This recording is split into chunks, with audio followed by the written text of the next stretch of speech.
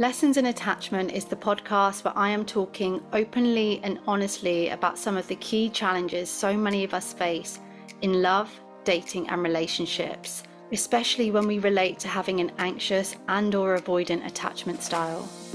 I'm Carly Ann. I'm a somatic practitioner with a focus on attachment and self-esteem. Driven by my own journey of doing the inner work on healing the past and becoming more secure, this podcast is where you will find top healing tips, other people's lessons in love, and a community of people just like you and just like me that are determined to break the cycle of insecure attachment. I truly believe that everyone deserves a healthy love in their lifetime.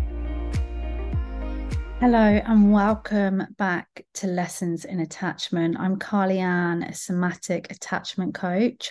Today we're going to look at different ways that you might experience overthinking. Now, what we know is, of course, I'm coming from the perspective of people with insecure attachment. People that I work with, people that I come across, and in my own experience, there are different ways that we can basically live in our head. One of the internal experiences that you might be living with is finding that you are constantly thinking about the future, constantly going over the past. You might be worrying, you might be daydreaming, you might be obsessing. There's different ways that we live in our mind, and it tends to have that it might have different consequences for us on how we feel, on how we show up. You might find today that when I give the description of the different ways we overthink, you might find that you fall into one more than another. You might find that you fall into all of them. Try not to judge yourself. As we move through this episode, meet yourself with curiosity, meet yourself with compassion, and the understanding that you being here is a huge deal. You being here is part of your journey from insecure to secure, which I really believe is possible for all of us. I have felt it. I have seen it in others. We can create change for ourselves. So really hold on to that. The reason that I am talking about this is because the first month, so January, inside the Attachment Recovery Gym, which is my online membership, next year I am going to be doing one module a month. So 12 modules and start again. Delete that.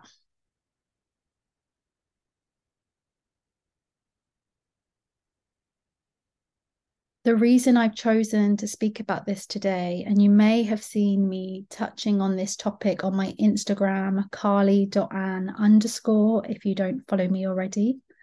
But the reason for this is because next year, inside the Attachment Recovery Gym, which is my online membership for people with insecure attachment, next year, I'm covering 12 modules across the whole year that looks at different difficulties that people face as adults when you have an insecure attachment style.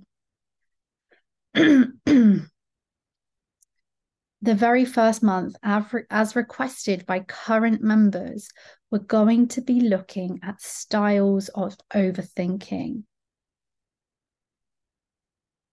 I'm going to be helping people to really understand the way that we can live in our minds and how it is that we can actually begin to shift ourselves to live more in the present moment, to be able to look at the world with kind of like a sense of reality, a sense of balance, to be able to look at different perspectives, to be able to function and get on with our day instead of being overtaken by the thoughts in our mind, the inner dialogue. You know, imagine if you could see yourself falling into this certain pattern and then to actually know the things that you can do in that moment to pull yourself back, to come home to yourself in that moment without spiraling, to choose to shift instead of spiral.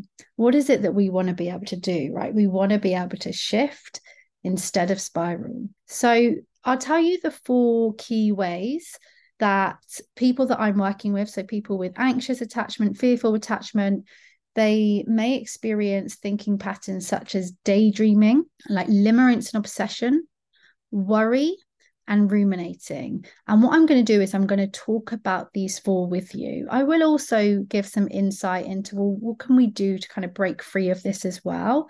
But do know, if you want to dive into that, of course, that's what we're going to be looking at in January inside the Attachment Recovery Gym, which there's currently an offer on to join for the whole year for £250, which is a great saving for the whole year. So you're very welcome to go and check that out. So let's think about limerence. Limerence, you may have heard me discuss over on Instagram. Like I say, you may have read about it. I see it as being hugely linked to anxious attachers, fearful attachers. It is that intense, obsessive focus on a specific person, on someone who has, that you're feeling attached to. They are the limerent object. I like the term limerent object because I think it has become the point where it's almost like this is more of an object than a person, the way that I'm seeing them, the way that I'm thinking about them, the way that I'm putting them on a pedestal. And it really can take over your whole being. It can really make you feel crazy when you're in this state of limerence. There's this huge idealized, unrealistic view of the relationship, of the person, of who they are, of what they bring you. And it is just almost completely forgetting yourself. You might literally notice the physical impact of this. You might feel yourself shaking when you see them or think about them or hear about them, your heart rate increasing, butterflies in your stomach. It might really hit you physically. What we see behaviorally with this is quite often like the excessive monitoring of the other person, the checking, wanting that frequent contact and feeling like you can't cope without them, neglect of personal boundaries, neglect of yourself. It's that self-abandonment. Often, depending on whether the person is in your life, depending on whether you have connection with them, there can be like extreme highs and extreme lows based on them, based on what they're doing, based on how you're perceiving them, based on whether you're in contact with them. Your self-worth is often in their hands. Fixating on this crush, feeling an overwhelming sense of joy or despair at times, all based on their responses. And actually, I really love to talk about limerence. And if this is something you want to hear me talk more about, then definitely feel free to send me a DM. Let me know you want to hear about this, and I can do a whole episode on it.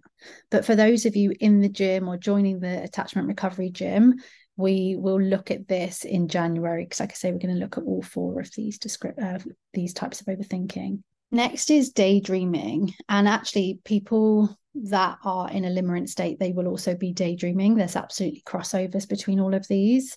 Excessive daydreaming is often a way of escaping your world through your imagination, maybe a coping mechanism for unmet emotional needs, so you imagine them being met, maybe a coping mechanism for a difficult reality, so you create a new reality in your mind. It's a way to feel close to someone.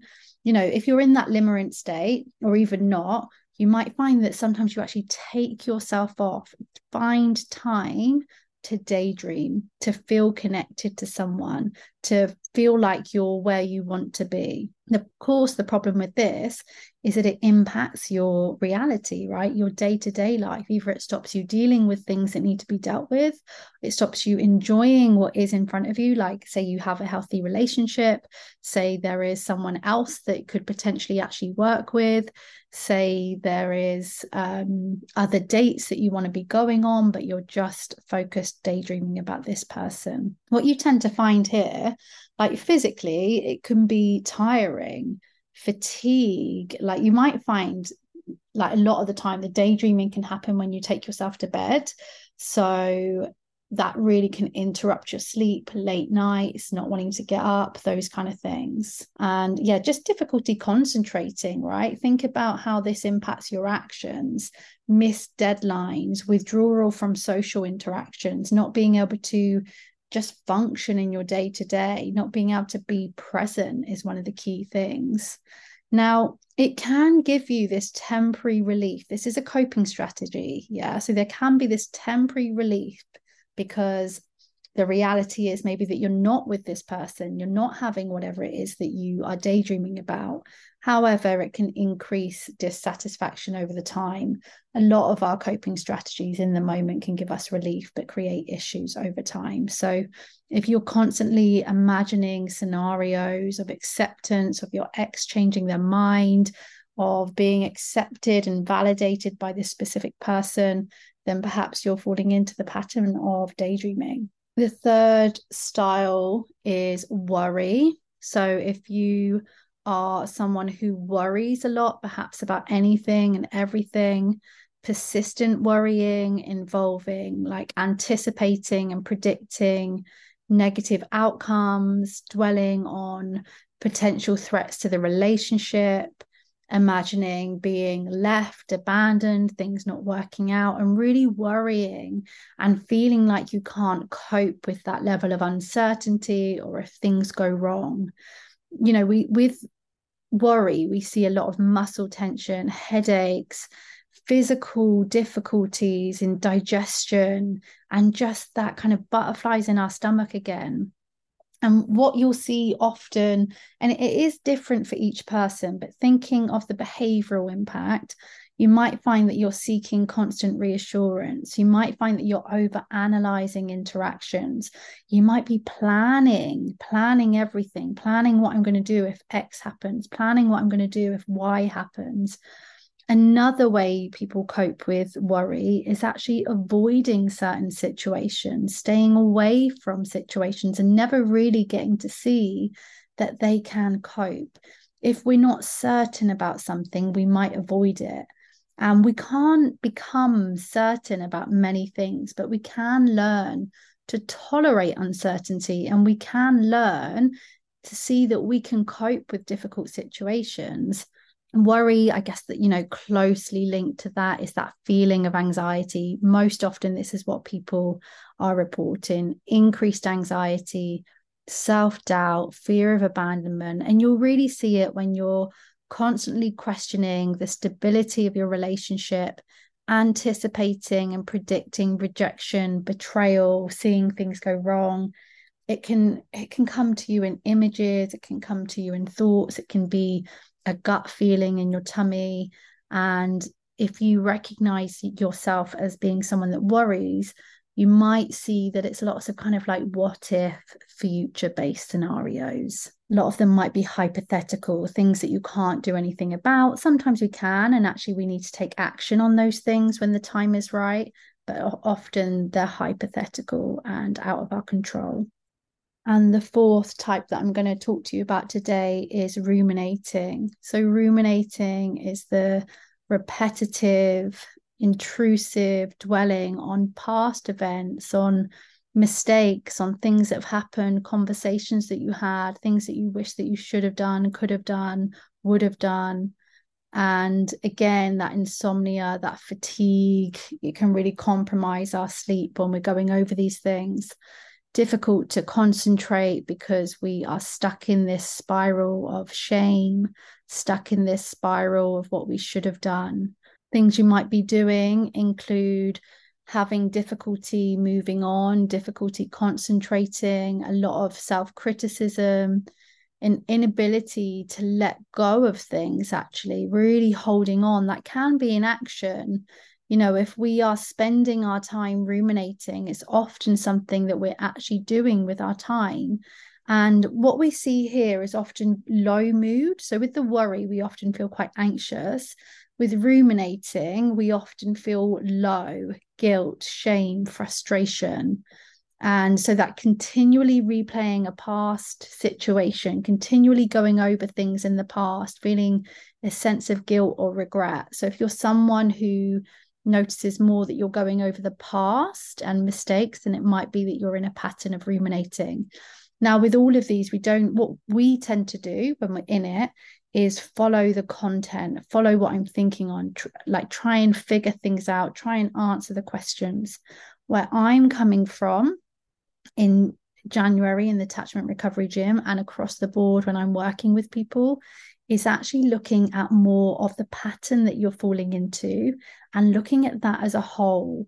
If I was to go down the content route or the what ifs or why did they do that, we probably would be there for hours just ruminating and daydreaming and thinking out loud.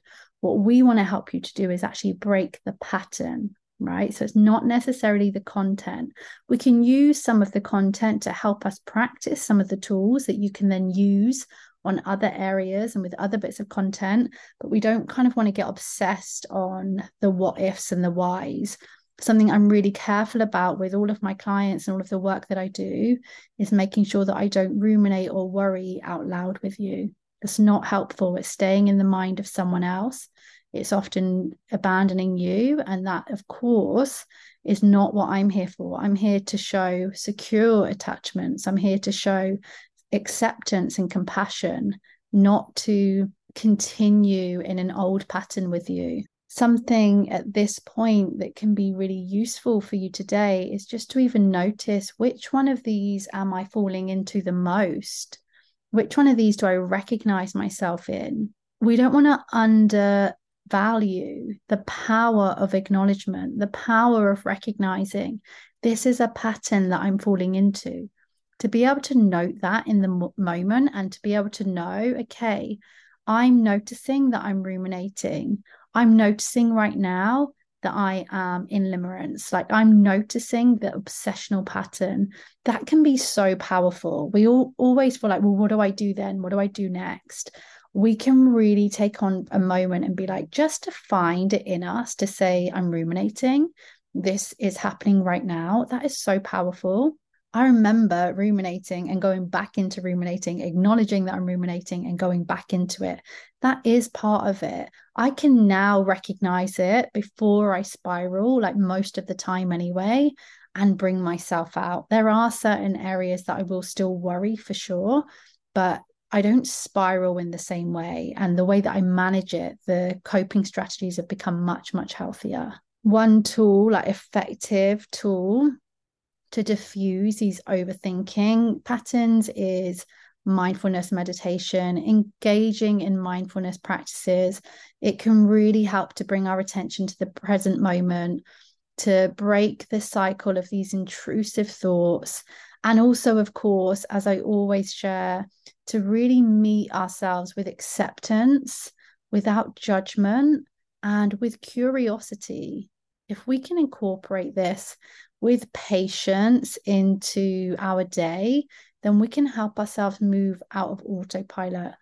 It's autopilot that leads us into the ruminating, the worrying, the obsessing, and the daydreaming. And for me, mindfulness, compassion, curiosity, these are some of the key things that really, really support us to move from insecure to secure. And remember, building a secure attachment style, it is gradual, and seeking support from podcasts like this, checking out the attachment recovery gym, community, that is community there. It can be so, so useful for helping us on our journey, for helping us to come home to ourselves. And if you have any questions, if you want me to do a full episode on any of these, then perhaps you can send me a DM and let me know. I really love creating podcast episodes for you that I know that you want to hear, that I know you're interested in. I absolutely adore this space. I appreciate you so much for choosing this podcast. And like I say, follow me on Instagram if you're not already, carly.ann_. There's no E in the Ann. I hope that you found this useful. I hope that you've been able to take any gems, and I will be back here very soon.